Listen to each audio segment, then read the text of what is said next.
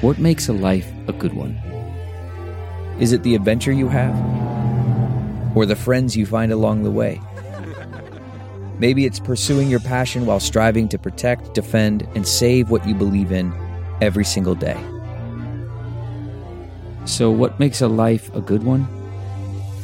In the Coast Guard, we think it's all of the above and more. But you'll have to find out for yourself. Visit gocoastguard.com to learn more. It's Ask Dr. Phil.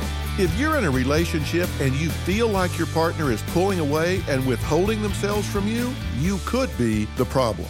The most important question I want you to ask yourself is if this situation is something that you are creating by your choices and your actions. Look, what I'm trying to say here is that you may be creating the distance. I believe you get what you give. If you engage your partner in a different way, you may get a very different response. That's so important because the only person you really control is you. It starts at home.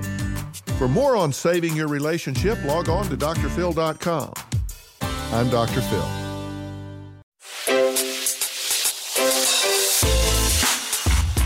Hi, this is Jill Schlesinger, CBS News business analyst, certified financial planner, and host of the Money Watch podcast. This is the show where your money is not scary and it's not boring. It is a show that's all about you.